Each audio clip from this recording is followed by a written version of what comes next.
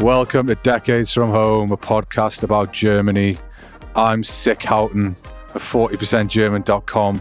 As always, I'm joined by my annoyingly healthy co-hosts, the belligerent Dilly Algemer, and our stalwart producer Simon Josie, to discuss the weird and wonderful side of living in Germany and possibly witness my death on air. How are you doing, both of you? Hi, Nick. I'm just gonna quickly take some time to knock on wood. I hope my health lasts. I know. I'm pretty sure the mics won't transmit any of what I've got, so you should both be okay. But yeah, I'm sick again. I'm not sure if you can hear it. I've got a really good radio voice now. I sound like I've smoked 40 a day for the last 25 years. So, yeah, it's a bit harsh. I blame the kindergartens again. Have you been to the doctor who prescribed you everything homeopathy? Nah, I just got lots of recommendations for tea. Mm-hmm. And then I was just like, can I just have some ibuprofen? Mm-hmm. And we had a sort of cyclical discussion around that. Mm-hmm. But it doesn't really matter. We've got ibuprofen in the house. We stocked up on it. So I haven't actually had any of that. I haven't felt the need. I've had paracetamol, had some zinc tablets. Apparently that's really good for your immune system. Drank some orange juice. Fruit! To be honest, I've got no appetite and no sense of taste. I thought it was COVID at first, but let's not dwell on my sickness. Oh no, of course not. We haven't been doing that since we started. Oh no, of course not. First question, Dilly. How do you like your new moniker, belligerent Dilly Algemer? We think that works for you, right? You were complaining last week about this, that you don't have your own kind of cool introduction. You said you're sick at the beginning, and you made a how do I put it nicely? Made a meal out of it. So I did indeed. And I will do for the rest of the show. I know, we know you. And I thought, I'll let the belligerent go this time because I feel sorry for the poor lad, but maybe not. You could come up with something better for me, Nick, like something that shows the appreciation and love for this commitment and all of that. I mean, Dilly, you opened the doors to this by complaining that you didn't have your own personal stylized introduction. So we'll try a new word next week and we'll see if that matches your personality. If belligerent isn't it, we'll try and come up with something that's a bit more friendly focused, shall we say. Mm-hmm. Maybe this is karma, what you're going through. Maybe this is karma. Get your spiritual shit off this podcast. I don't believe any of this crap. This is because I spend too much time in this is honestly what it is it's a kindergarten virus that's been filtered through 3 people, and then it's got to me and it's gone through their immune systems, and now it's like a bloody ninja and it just attacks me. I'm effectively where I'm at is when my daughter coughs in my face, I count 5 days and then I'm sick, and that's exactly what happened. So but as Simon said before we started the record, you're here to cheer me up, so cheer me up, I tell you. This might be a good time to start on the citrus fruit because it's winter and I'm not eating oranges. Mandarins. No. Mandarins are nice. The weird skin is weird and I don't want to eat it. They're weirdly dry. For a fruit that's so juicy, it's weirdly dry. Not a fan. You're not going to sell me on this. Yeah, all of them. Weird orange fruit. Not having any of it. Multivitamin saft, that's where I'm at. But anyway, to kick things off, something that did cheer me up immeasurably was the announcement about the draw for Euro 2024, and I had eyes on that. Yeah, no, you don't care, but this has a serious impact on my life, given the fact that I live in a city that's only 45 minutes away from Munich on a good day if Deutsche Bahn's playing ball, and my fear was Germany would draw England potentially, and then I'd have to deal with English football fans causing fucking bother. But luckily for us, Germany drew Scotland, and Germany will play Scotland in their first game of Euro 2024. And honestly, that is like winning the lottery, getting Scotland. And not because it's a particularly easy game, but the Scotland fans are lovely. They're so lovely. They're so good. And I'm really pleased that Munich's going to get to experience the joy of being slightly taken over by Scottish people. Scotland would have to fancy its chances at the moment too, wouldn't they? I mean, they're playing well. They're a tough little team. They haven't got the stellar superstar names that other teams have, but they've got an excellent manager in Steve Clarke. They've got some really good players, and they've just got a lot of team spirit, and they've got a fantastic national anthem. So I can't see it being a problem for Scotland personally. I think even if they lose, they win. It's one of those.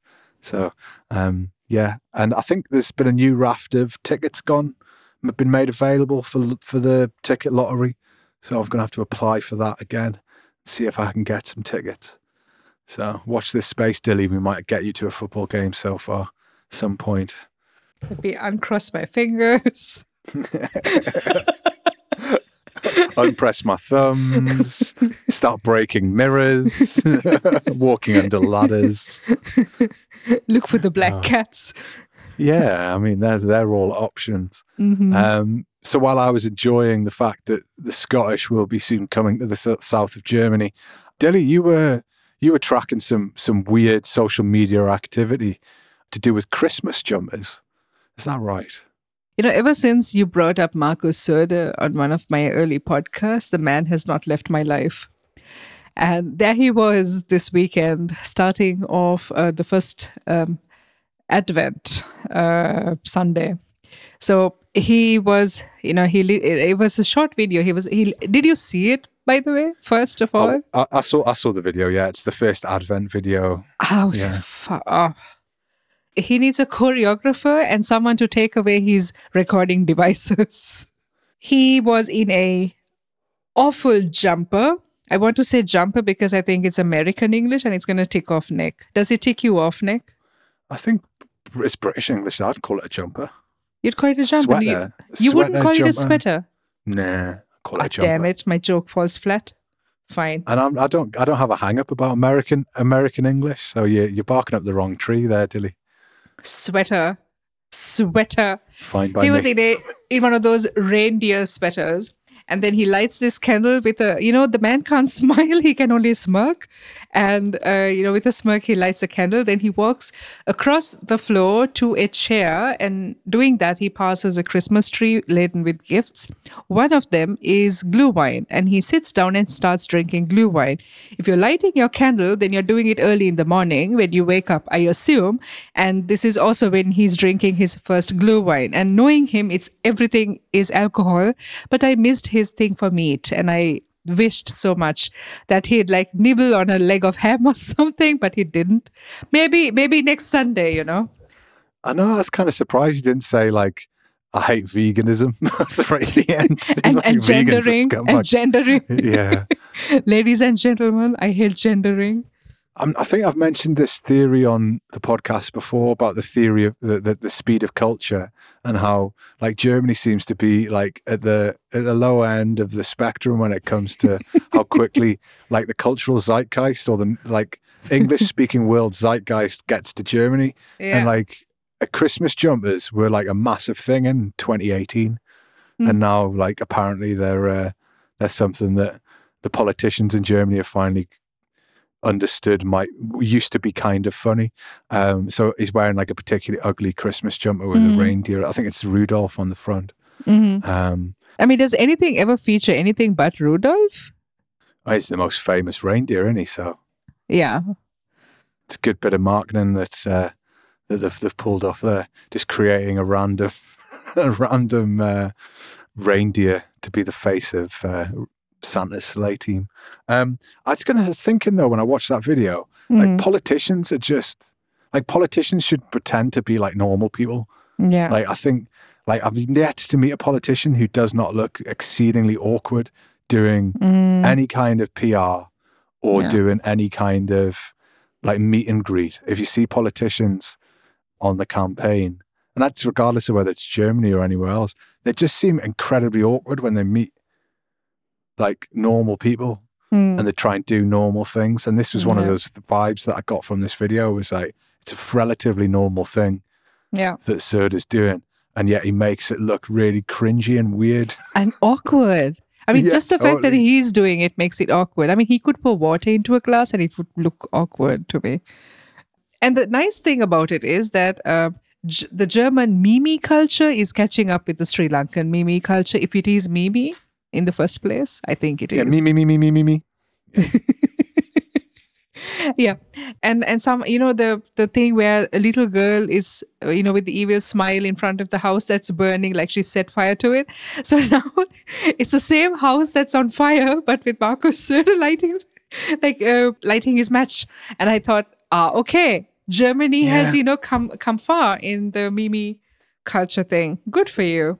Do you know when there was the rise of like structured reality television? Germany loved structured reality television. It was basically where you have reality TV, but you give people who've never acted in their life a script, and they have to like have an argument or something. There's something called Berlin Tag and Nacht is like that, where they just get random people, stick a bit weird and a bit sort of over performative, and then they get them to kind of have fake arguments, and it just feels really cringy and weird.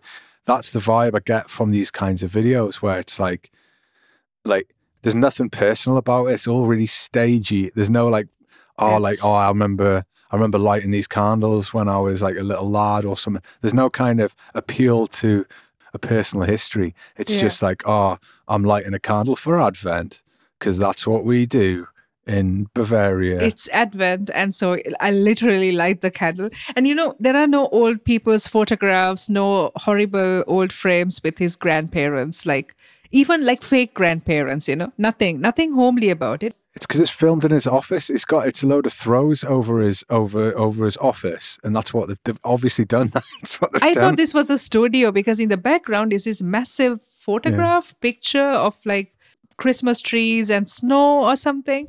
And it felt like very stagey. I thought it was a studio. Nah, I think it's basically in his office. Okay. It just looks really, I kind of watched it and I was like, why have you done this? Like, it doesn't need to be done. There's no personal message here. There's nothing there's nothing really of any particular use. I just didn't get it. I just didn't get it at all. It all felt a little bit ridiculous. And there's nothing about family, and his wife is not holding the matchbox or anything. It's just him alone with a smirk on his face. And it's clearly not his jumper. It's clearly you don't think so? Why? No, none of it looks like. It looks like they've just grabbed a chair that looks kind of fancy from cozy. Maybe from the kind of communal area in the office, and then like one of his interns is giving him this Christmas jumper, and it just I didn't see the point in it. It just seemed a little bit like, well, either he's doing it because there's no such thing as bad publicity, but I was just again just reminded me that politicians are really weird, and I'm terrible to be stuck in a lift with one. Oh God. Imagine. Speaking of being stuck in places with people you don't want to spend time with, it snowed really heavily in Bavaria and everyone got stuck at work, on trains and cars, with families potentially. It was a very weird situation for me because it is always a bit weird where there's a news story that becomes like a national, especially weather news stories don't really in Bavaria don't really capture the imagination of the news, but snow seems to have that impact. And so seeing large portions of Bavaria become inaccessible because of the levels of snow was kind of interesting to see it happen as I was literally living through it. So I think it started snowing I think it snowed a bit on Thursday, then it just started snowing on Thursday and didn't stop until sort of Sunday morning maybe. Wow. And my guesstimate was about maybe 2.5 to 3 feet of snow, maybe. What? I feel like that's where we're at. I mean, maybe 2.5 is probably more accurate. It felt like when I was clearing parts of the path, it was just above my knee, and I'm 6'2". So just above your knee? That's just above my knee. Like, and there's areas I could have walked where it could have easily got higher than that. And it was it's really, really the heaviest snow I think I've ever seen since I moved here. I can't remember a time where it was that bad. Maybe once early doors in the early 2010s, but it was pretty bad. But like, it felt like a lot of the news just focused on Bavaria. So I was wondering have you guys had snow? Has it been as bad where you've been? So last week I was sick, and that's when it started snowing, and I was at home extremely pleased at my fate of being sick when it was snowing so badly, because it was just freezing outside. And as a teacher, I get up fucking early in the morning, and you don't want to do that when it's dark and snowy. Anyway, I was back at work this week, and I'm extremely grateful to my Jack Wolfskin jacket. I hate to sound like I'm looking for a handout from them. No, you're such a middle class German, aren't you, Dilly? It's so thin that someone, like a friend from Sri Lanka, was once over with me, and she was like, "Oh, how would you wear this? It's so thin. Shouldn't you get a better jacket?" And I was like, "Yeah, this is the brand that makes stuff for the Arctic and stuff, so I think I'm fine." And oh God, he's like walking around in a little blankie. I love that. But Jesus Christ, today I went to work in the morning, and I just skidded my way to the train station, and then skid some more into the train. I mean, it's a life or death out there. It really is. I mean, that's something that I was made acutely aware of on Saturday, because obviously the rule, and we've talked about this before, the rule is for homeowners and renters that you need to take care of the space outside of your house on the path, and you have to clear the path for pedestrians, or else you're legally responsible for any accidents that occur there. And I've really never had a problem with that particularly, and I don't know whether Simon was out clearing his path. I'm not sure if Bon was hit quite as badly for snow as we were. Did you do any shoveling, Simon? On Sunday night, overnight, we had 1 inch of snow. So, watch out. Yeah. Deadly. And actually, I noticed that they had gritted the footpaths on Sunday, which I thought was unusual, because they will grit the road, but they don't usually grit the footpaths. And I thought, oh, are they expecting some sort of drama? But really, it was nothing. And then the temperature rose. So it's been 5 degrees today, and it was raining yesterday. And so the snow is all gone, what we had. Yeah, last winter, I did do some sweeping because our snow's so light that I actually use a big, heavy broom rather than a shovel to clear it. And so I 50 centimeters or 60 centimeters, I create a bit of a path in front of our house. But a few of the other neighbors do, but we're sort of in a street that is, it's kind of a public street, but it's kind of a private street. So it's a little bit unclear where responsibility, or because there's no footpath, there's just road, and then it comes onto everyone's grass or whatever, garden. So it is kind of an unusual situation, whereas around this area, I have seen people who do have a designated footpath in front of their house. I do see people out. Again, it's not really shoveling because the snow is usually not heavy enough. It's usually sort of sweeping the snow out of the way. That's what I've seen before. I mean, yeah, that's not a bad approach actually. If the snow's not too bad, I've used that practice before, but it was coming down so heavy where we were. It was, after about an hour, the brush tactic was almost pointless. But yeah, I think a heavy brush can often be your best friend rather than a giant big snow shovel. Nick, I have a question, since I have never had to shovel snow. So if you've got snow that comes up to above your knee, and you shovel it off the road, where do you shovel it off to? Well, Dilly, that's the bloody question. Among other questions of the whole shoveling practice, it's not the first time it snowed here. It snowed here last year, and we didn't have any problems with regards to the neighbours or responsibilities. And I'm always pretty good at clearing the front of the house. but I'm also aware that it's practically pointless to start clearing snow unless it's stopped snowing, or if it snowed overnight and you want to make sure it doesn't freeze underneath the newer layers.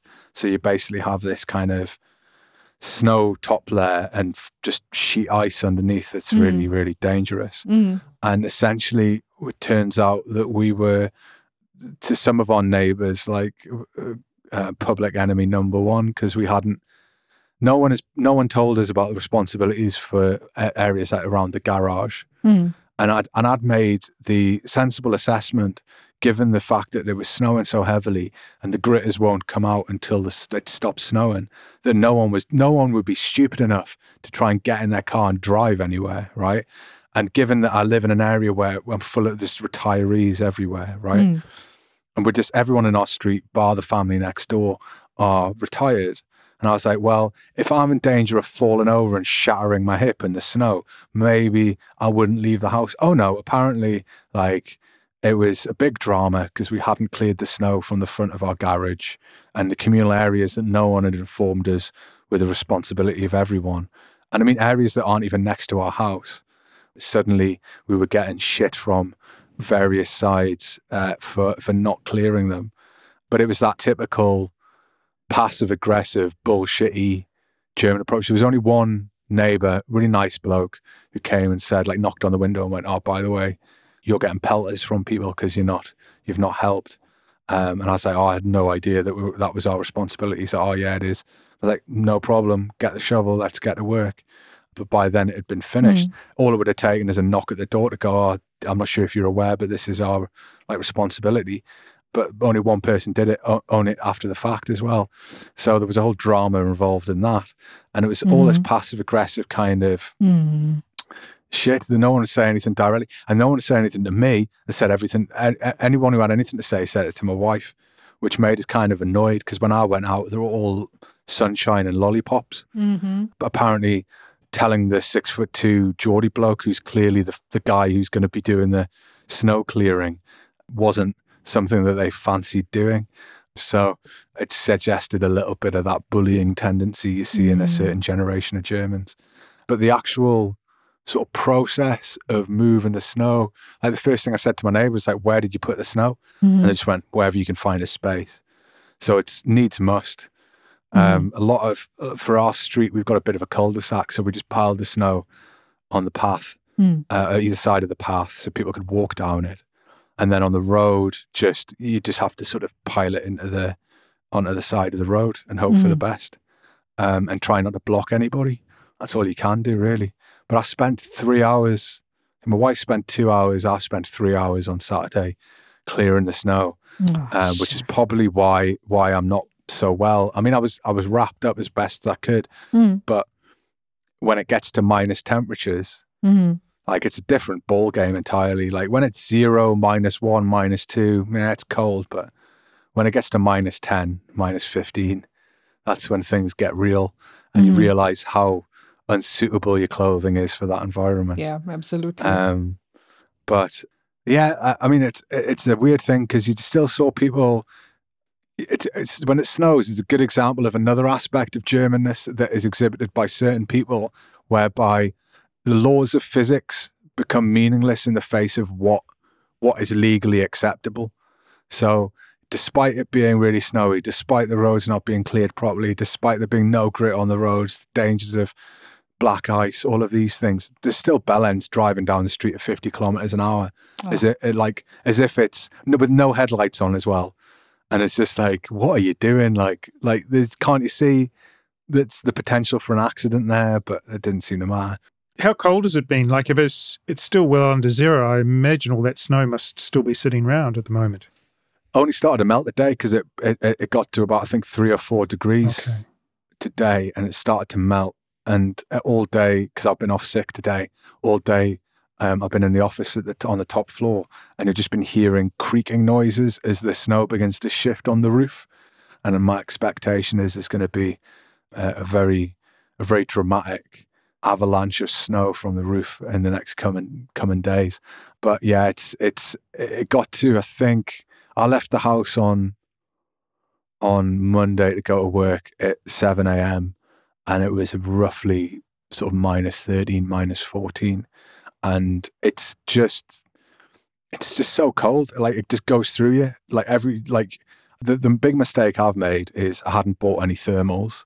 And that's really and this is so typically me and so typically British in that when the first time I came here in winter, I remember I turned up, I had a few hoodies, a couple of coats, because Britain's got the Gulf Stream, right? It gets cold, but it never gets that cold. I'd never really experienced anything below -4. And I remember getting off the plane, stepping out the airport and just being like incapacitated by how cold it was. And despite that early lesson way back in like 2009, I haven't paid attention. And it's been quite mild ever since. We've had some snow, but it's never been so bad. And then I have never bought thermals. And I went out on Monday and it was so cold. It like went through us. I was already a bit sick and I was shivering and it was dilapidating. It was like, I just couldn't function. But the worst part is you realize how many people don't really care about clearing the path or can't. And that's another aspect, I think, of Bavarian culture where I live, where you've got these quite well-off Bavarians who live in big houses and drive and have 2 cars in the driveway, 2 Mercedes in the driveway. But they'll be fucked if they're paying for someone to come and clear the snow for them. So they just do it themselves, but they can't do it because they're either too old or too incapable or just don't know how to do it properly. And so what you have is just patches of ice everywhere. And it's like just treacherous walking through some bits. I spent more time walking on the road than I did on the actual paths because it was just impossible. And it's one of them things where after I'd spent 3 hours on Saturday clearing our street on my own, I felt a little bit like, well, if I can bloody do it, you can do it too. And I can't sort of understate how horrendous it was. Not so much on Saturday and Sunday. It was beautiful, but certainly on Monday it was just horrific. If I could add a small anecdote to that on my own. So I have to go over this bridge when I go to work. I mean, when I go to the train station. And the dangerous one. I think you've talked about the dangerous have I spoken bridge. about the dangerous I think you mentioned bridge. it. Yeah, it's a dangerous bridge. So it's a sort of bridge where if you leave at around 7, at around 9, I think they begin like salting the bridge and adding like these grits. Is it grits, like pebbles for friction? And it's they clear grit. We just say grit because grits is, I think, the American breakfast option. Grits. It's like porridge. Okay. So we just say grit. You put grit out, but you go and order grits when you're down in, I don't know, Texas or something. Do you say Lego or Legos? Good question. Do me? Lego. Yeah, well, I mean, it's kind of like grits, Lego and Legos. I don't like. I find Legos really disconcerting. It's just hurts my ears. I say Lego. Yeah, as I the like plural, playing right? with my Lego. One piece of Lego, 2 pieces of Lego. Yeah. Yeah. Okay, sorry for derailing you on the railway bridge there. Oh no, how will I ever get back? It's pluralized nouns. It's very important.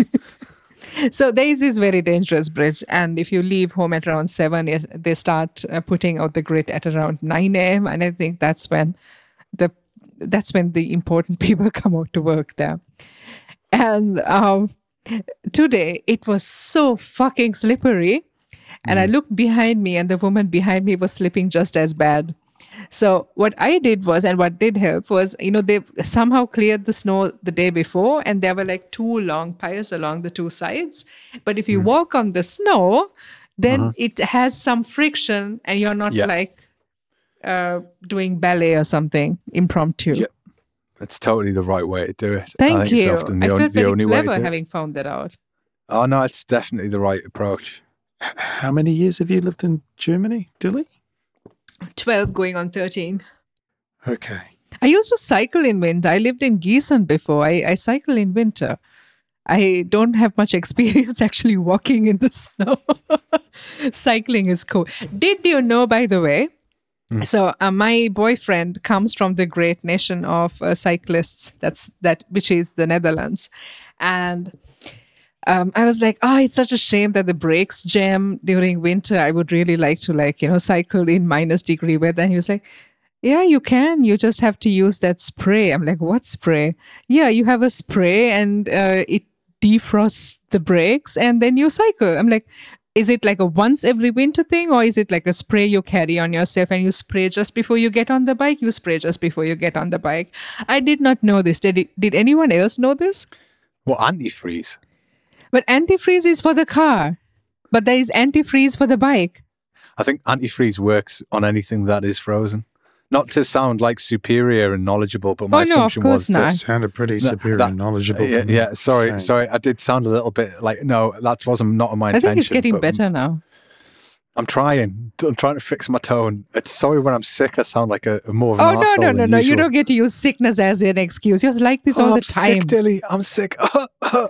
Be nice to me. Ignore my transgressions. Yeah. So it's like part of the yeah, exactly. the Lord's Prayer. My assumption was less of the religion. I keep telling you, we don't keep your spiritualism and your religion off the podcast. You keep your spiritualism where it's not on the podcast. You just said transgressions. Nobody says the transgressions unless they're reading it out of the Bible. Oh, sorry. Transgressions. Who even says that? I got raised by Anglicans. Give me a break.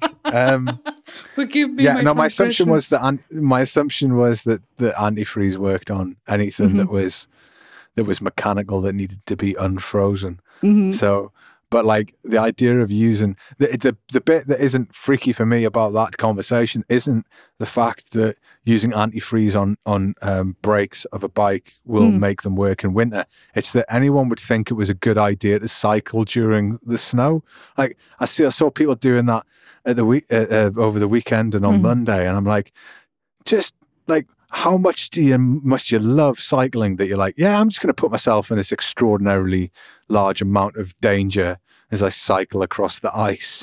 I've done a little bit of cycling in snow. Actually, cycling in snow is not a problem. Cycling on ice, yeah, treacherous. But snow itself, it's a bit like what Dilly was saying, you know, when when it's cold and there's snow and ice around, you actually walk on the snow because it gives you that friction.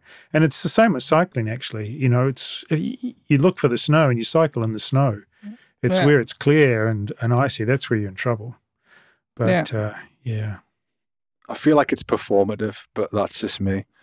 It's just like, look at me. You just hate cycling. You just hate cycling because you associate it with middle class excess, and real working people don't cycle. That's what you think. Look, I can tell you, when I went to China in 19... What, you Anglicans didn't cycle back at all? Is that communist China? Yes, when I went to communist China, where the real working people are, in 1998, there were a lot more cycles than there were cars. I can tell you then. I would like to ask Reverend Houghton whether there was no cycling in the Anglican family. What did you use? Your horse cart every Sunday? I don't like cycling because for childhood trauma, I was my bike was stolen right in front of me while I was doing my paper round, which didn't sort of. That's convenient, stealing a bike off the paper round boy. It was horrible. Like, I remember walked up the path to put the newspaper in. This guy went, "Thanks for the bike." Got on my bike and just sped off, and I was just traumatized by that. How old were you? I was about 11. It was just horrible. Like, it's just like a grown man stealing an 11-year-old's bike. Yeah, it's horrible, and there's just nothing I could do about it. Absolutely nothing. And then that really wasn't the thing that traumatized me. That was just very upsetting. The thing that traumatized me was I got hit by 3 separate cars while riding my bike, which really put me off cycling. Like, just hate it so much. People on the same day? You should no, not this. Oh, I've been incredibly unlucky. But like just doing a paper round, they're like just people speeding and coming out of blind corners basically, and then just like I got the amount of times I got knocked off my bike twice in the same street just by people speeding. When you initially said got hit by 3 cars, I was thinking you'd been hit at the same time, at one time by 3 cars. And I was trying to think, how could that happen? And that's amazing. And like, can you draw me a picture? Because that would, or should we get some Matchbox cars out and you could show how it actually happened? Because that sounds fascinating. Yeah. No, sorry, it wasn't. Sorry, my traumatic injuries were not caused in such an exciting fashion as you'd hope. You know, it sounds like you were living on the set of something like Peaky Blinders. No, I just lived with absolute arseholes. That was all. and on a streets full of people who did not give a shit about anybody but themselves, which probably explains why I get so hung up about speeding in general. But no, I mean, I think more than anything, I mean, seriously, if you want to cycle in the snow, more power to you. But at the same time, I just think it's like death-defying. I just feel like it's more dangerous than walking in a lot of ways. But yeah, I mean, I understand you can't really get between a Dutch person and their bicycle. Yeah, that's the thing. I mean, I'm pretty sure that like their streets had grit growing on it or something. And like here we are. I mean, we have to shovel as we go, you know? That's how it works in Germany. Well, talking about this grit thing, like the obvious solution to a lot of the problems that you have with regards to ice is to grit the roads. And part of the thing with grit is it usually comes with some amount of salt. But certainly around here, salt is a big no-no. There's like only certain situations, because Augsburg has apparently the cleanest water, and if not the all of Germany, then the vast majority. There's like a really old school filtration system that's existed in for hundreds of years in Augsburg, that means that water is really, really clean. And when I say clean, like when it rains, like, so usually when it rains, like you could get a glass of rainwater and it would probably be quite murky, right? Like here, you could get a glass of rainwater and it would be like transparent. It's like the cleanest water I've ever seen. Like I walk through puddles and there's no like dirty puddles. There's no muddy puddles. They're just puddles of water. The rain's really like the water's really pure. It really is. And I think that's to do partially to where we are in proximity to the mountains, but also because of the amount of like processes and like it's a UNESCO World Heritage Site. The water system in Augsburg really famous, and so like it's pretty solid on that front. Oh, I'm sorry. I thought this was a joke. Like when you said solid. No. Ice. It's like it's really we've got very pure ice. Our ice is very pure. But like, I mean, it gives you some confidence because you can run around and eat snow and not concern yourself too much about where that snow has been, because it's usually pretty pure. Because of that, there's a lot of protections over use of salt, because then that obviously goes back into as the water evaporates and recycles through naturally. And again, you're only allowed in certain situations. And because I live on a street with a vast majority of retired people, I kind of was like, well, yes, I could understand using it would be bad, but in this instance, it might just be the difference between people like having a serious accident and not, and also the difference between us all having to go back outside and be cleaning paths. And so I salted it on Saturday evening, and we've had no problems with it since. But the use of salt is really restricted, and it has an impact. So, I mean, as much as I understand it, I think in certain instances, it might have been beneficial for some people to consider using it. But yeah, you got to be careful with that. So are you saying they don't salt the roads, Nick? I think they do. There's more grit than salt, though, in a lot of instances. Interesting, because I think here it's only salt, because I see a little bit of grit on the paths, but on the road itself, they've only done some salting by the looks of things. Yeah, I mean, I think most of the time it's this kind of large grain grit that has like blocks of stone and blocks of salt. That's what you get in the grit boxes.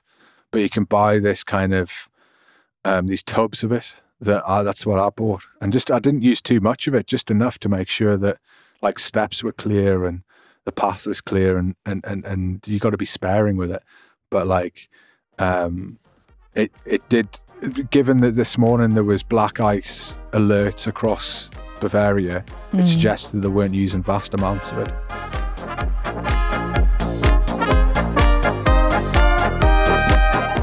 So one of the benefits of being snowed in all weekend meant that I got to reacquaint myself with my Christmas baking skills, which are a mixed bag at best. It turns out I am pretty good at making mince pies. I'm pretty terrible at making Plätzchen, so making those traditional German biscuits. I'm not a biscuit guy. So, but yeah, I got really big into baking over the weekend to keep myself occupied. And I was thinking as I was making mince pies, how many times I've attempted this before, and I've never really got it right, but I seem to have got it right this year. The trick dear listener, is more butter. Always more butter. So I made mince pies and I made Bakewell tarts to my own special recipe. And I made some rather depressed looking plätzchen. So I was just wondering if either of you had gotten to Christmas baking or not, or whether it's something that you're particularly interested in as December continues. My mother bakes every Christmas over 20 kilos of Christmas cake, which is with all the dried fruit and nuts and buckets of brandy in it. And I think that's what you call Christmas pudding, I think, Nick. No. It's same. I mean, it's the same kind of thing that we have in Christmas cake, like a fruit cake, really sort of thick, dense. Yeah. Very fruit dense. cake. Yeah, with jam. It's very similar. Yeah. The only difference, I think, is that you bake a Christmas cake and you boil or you pressure cook a Christmas pudding. Okay, then we make Christmas cake. My mother makes it 20 kilos and all the neighbors get a big fat cake and anyone that brings us food on Christmas Day. So she thinks or she hopes that I will carry on this tradition wherever I land. And I haven't been able to do that in Germany yet. But I do roast a very nice chicken. This is Christmas Day food though. I haven't. But Plätzchen and with very basic cookie recipe, short crust, right? It's a short crust. Yeah, it's the same recipe I used for the mince pie pastry was the same as the Plätzchen recipe. But I was funny because I was thinking about asking you about this because in my mind, Dilly, you're more like a savory gal than you are a maker of sweets and desserts. Yeah.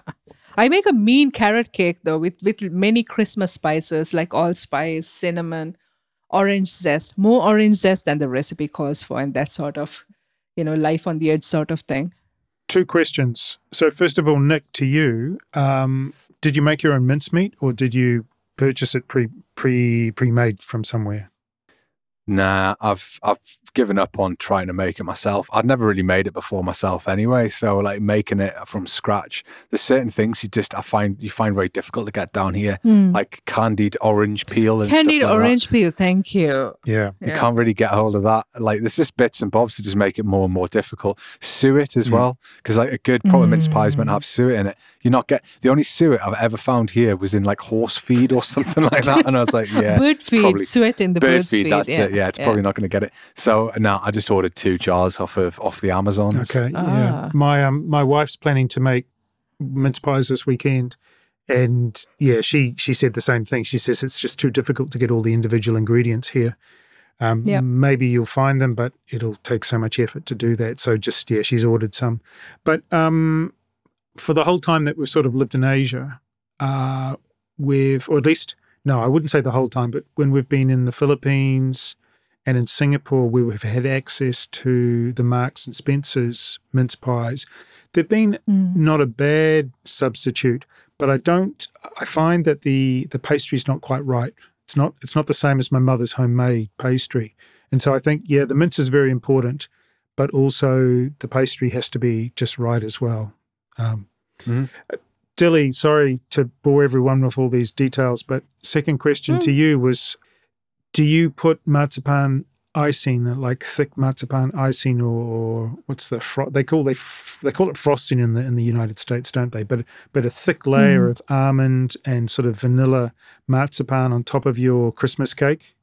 We do that only when it's the wedding cake. Oh, really? In Sri Lanka, yeah. So wedding cake and every person gets a piece. It's Christmas cake with the almond or cashew nut topping. Yeah.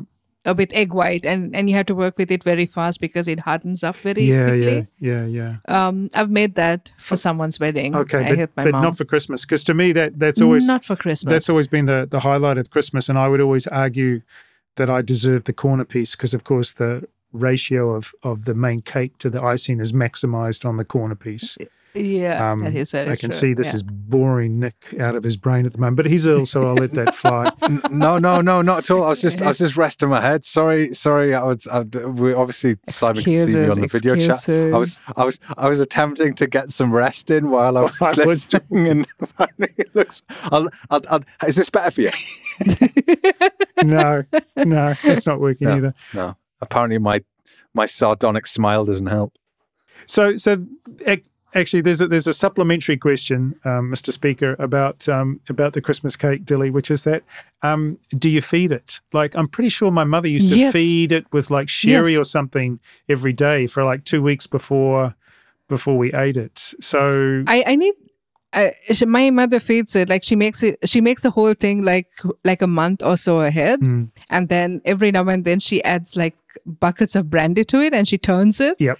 Like she like spoons through it, then she closes it and does it again. It's really good. Yeah. And I have to say this about my mother. So my mother is from a family that does not drink alcohol, and they frown upon people that drink alcohol. Although many are adulterous and stuff, but no, alcohol is bad.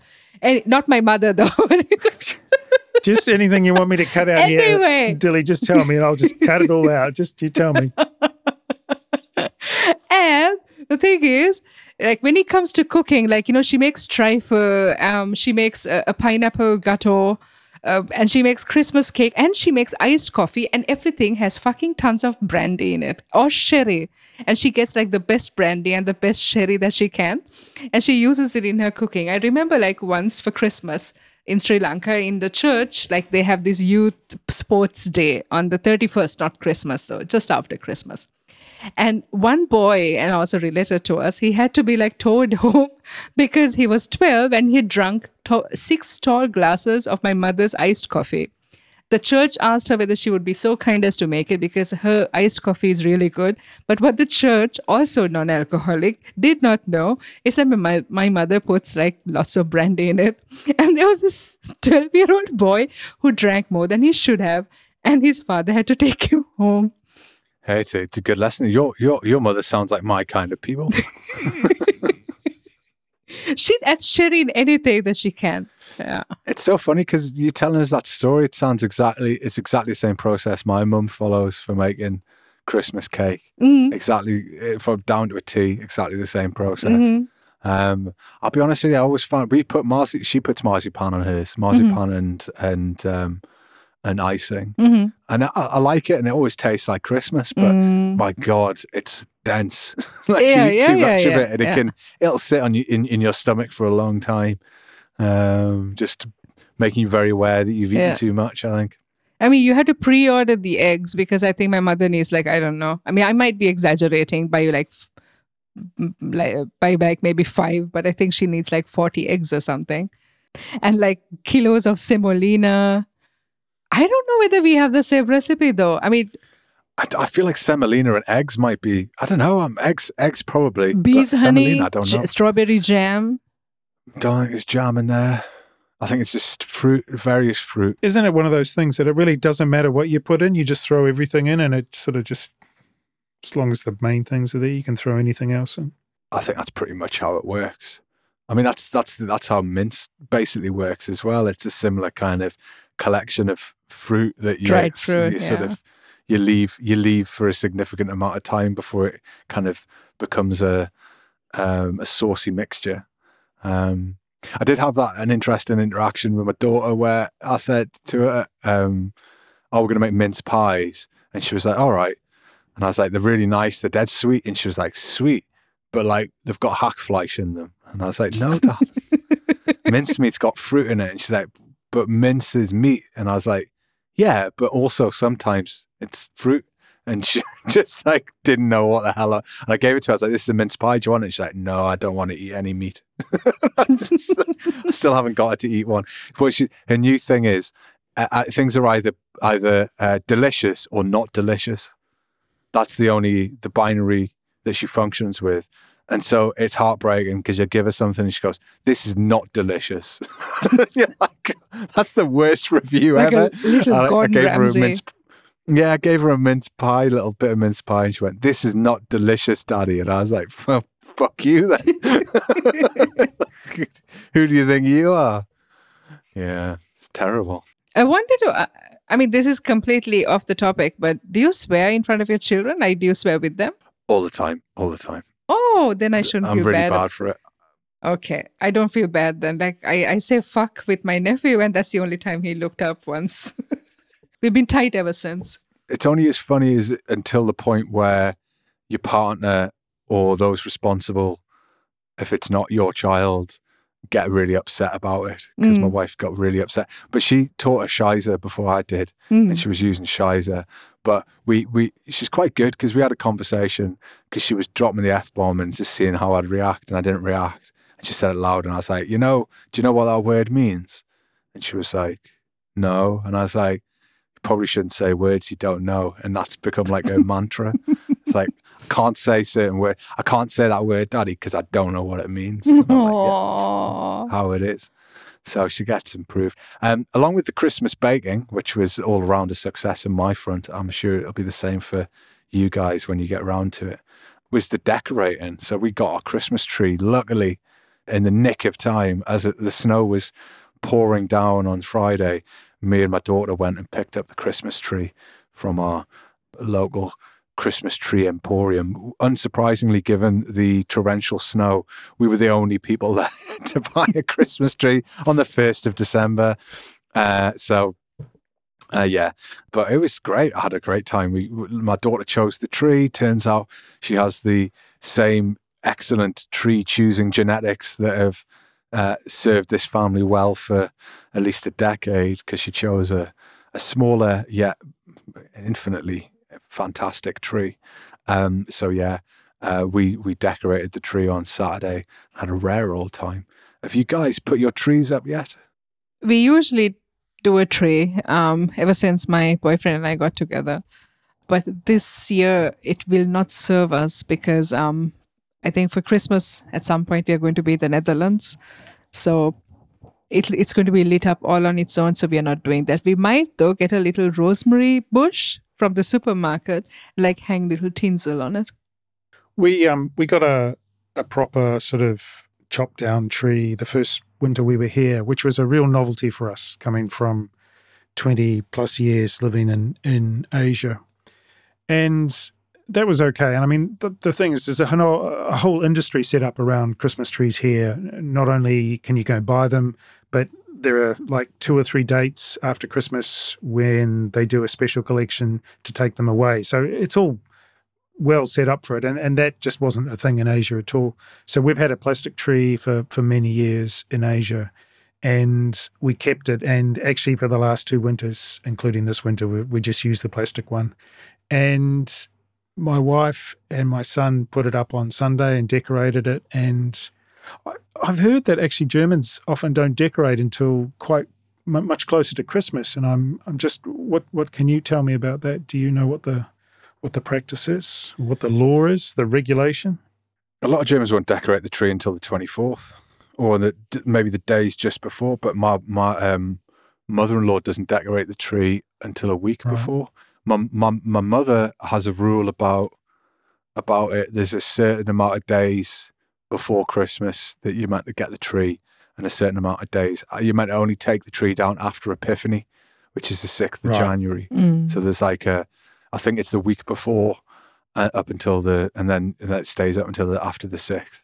But because I love Christmas, because I'm the Lord of Christmas, I have to have the tree up straight away. And also because we waited longer last year because we're having Christmas here, but we're going away to Newcastle for Christmas this year. So we put it up. We always put it up earlier if one or other of us are going to go away. But it's the first year where I looked at the tree and thought, getting a high end like artificial tree isn't a terrible idea, because after a week of being up, less than a week, it begins to look really tired, and the trees don't last very long, and it's not quite started to droop, but because it's in the room with the fire, and it's all like my wife has to have everything at 35 degrees, otherwise, like I can't sit in the living room at the moment. It's so hot, it's just too hot for me, and it just knocks the tree straight away. So they don't last very long, if they last at all, which is kind of sad, really. It's nothing more than a drooping Christmas tree. So I've been thinking about getting an artificial one, actually. one of the most Christmassy places that we've lived in our overseas life has been the Philippines, definitely. Of course, it's extremely Christian place, as most people probably know. I was about to say Catholic, probably. Yeah, highly Catholic and otherwise also very Christian. Not exclusively, but 80, 90 or something percent. But they just go Christmas crazy, like just absolutely. And seriously, because most of their shopping revolves around large malls, which are sort of havens from the heat, etc. And so people flock to these massive malls and they're all over the place. But the malls and the shops in the malls are doing Christmas by the 1st of September every year. It's just crazy. Everything is decked out in Christmas stuff from September onwards all the way through. So it's months and months and months of Christmas celebrations, preparations. It's it's amazing. Yeah, I mean, I like the different sort of ways of celebrating, the different nuances that you see in different countries. And I guess German Christmas is kind of the archetype for British Christmas, so there isn't that much variance really, aside from the celebration on the 24th and that we've talked about before, and sort of minor differences. But most of everything's quite similar. I'd love to go to a place that did it totally differently. Like I've never liked the idea, but I'd like to experience it once in my life where you have Christmas and it's like 40 degrees out, like it's really hot. Because I've never had that experience before. Like the only thing I remember is the Christmas episode of Neighbours, like the Australian soap opera, it just baffled me every time I watched it because they'd be having like barbecues on the beach and I'm like, what the fuck is going on here? It's like totally wild. And you were talking about having a sports day on the 31st. I was like, yeah, that's not happening in Northern Europe, is it really? It's certainly not where I am at the moment. But yeah, I've always been sort of interested in how you navigate Christmas in places that are really sunny. Also, there's the whole experience which is not Christian. So we've lived in China and had Christmas and Singapore. I mean, the supermarket's open on Christmas Day in Singapore. You can go and do everything that you normally do on a Saturday, Sunday, Monday, Tuesday, whatever. It doesn't matter what day of the week it is in Singapore. It's Christmas Day. Whereas, of course, Chinese New Year, everything closes down in a really dramatic way. So it's just swings and roundabouts, different places, cultural practices, etc. I think that's the only thing that I'd find disconcerting, because it's the thing that I found weirdest about the 24th in Germany, because everything's still open till like midday. Like you can still go to the Christmas markets in the morning on the 24th, and a lot of shops are still open on the 24th, and then everything closes. Whereas in Britain, it's like everything's open till 5 on the 24th, and then after 5 o'clock, it's like that kind of build up to Christmas, and there's like a vibe and a feeling of Christmas is about to arrive. You don't really have that so much in Germany, but yeah, I do like these different approaches. I think there's something in Italy that have something to do with witches, and I know in Spain, or at least in Barcelona, they have like an addition to the nativity scene where it's a little guy taking a dump that sits in every nativity scene, and like I think he's meant to represent like the working class people. You can look it up. I forget the name of it, but it's this little character you only ever see in Barcelona. I don't know. My Catalan is not very good, so I'm going to brutalize this. Sorry, Catalonians. I'm going to attempt to say your word. I think it's Cayanel. Canel. It's spelled Caganer, and it's this guy. It's really weird. Just taking a dump, and he just sits in the nativity scene with all the other characters. You can look them up. You can get really quite stylized ones. So I love that stuff where you just see these funny little like differences, and that's part of why I like living in Germany over this period of time, because you sort of spot these like weird local traditions. Or we're going to do it's Nikolaus Tag tomorrow. It's my name day, everyone. Get your presents in. So it's St. Nicholas's Day tomorrow, which means St. Nicholas is going to be coming to the kindergarten, and my daughter's very excited about that. And there's going to be a Nikolaus market opening for a couple of days in the town centre, which again, my daughter likes the idea of St. Nicholas giving presents, but every time she's encountered St. Nicholas in the wild, she's been quite terrified because it's always some bloke in a fake beard who just looks slightly weird. Very creepy. She was freaked out. Yeah, she was freaked out by him last year. But I will see if it's improved. But seeing like we've had the discussion about Santa Claus is St. Nicholas and that St. Nicholas is Santa Claus, so that there's sort of no confusion because she's getting her head around Santa Claus and the Christkind and all these other things that we have in Germany. But yeah, I do like it. But maybe having shrimps on a barbie in the middle of 35-degree weather, if not warmer, does seem a little bit bizarre. But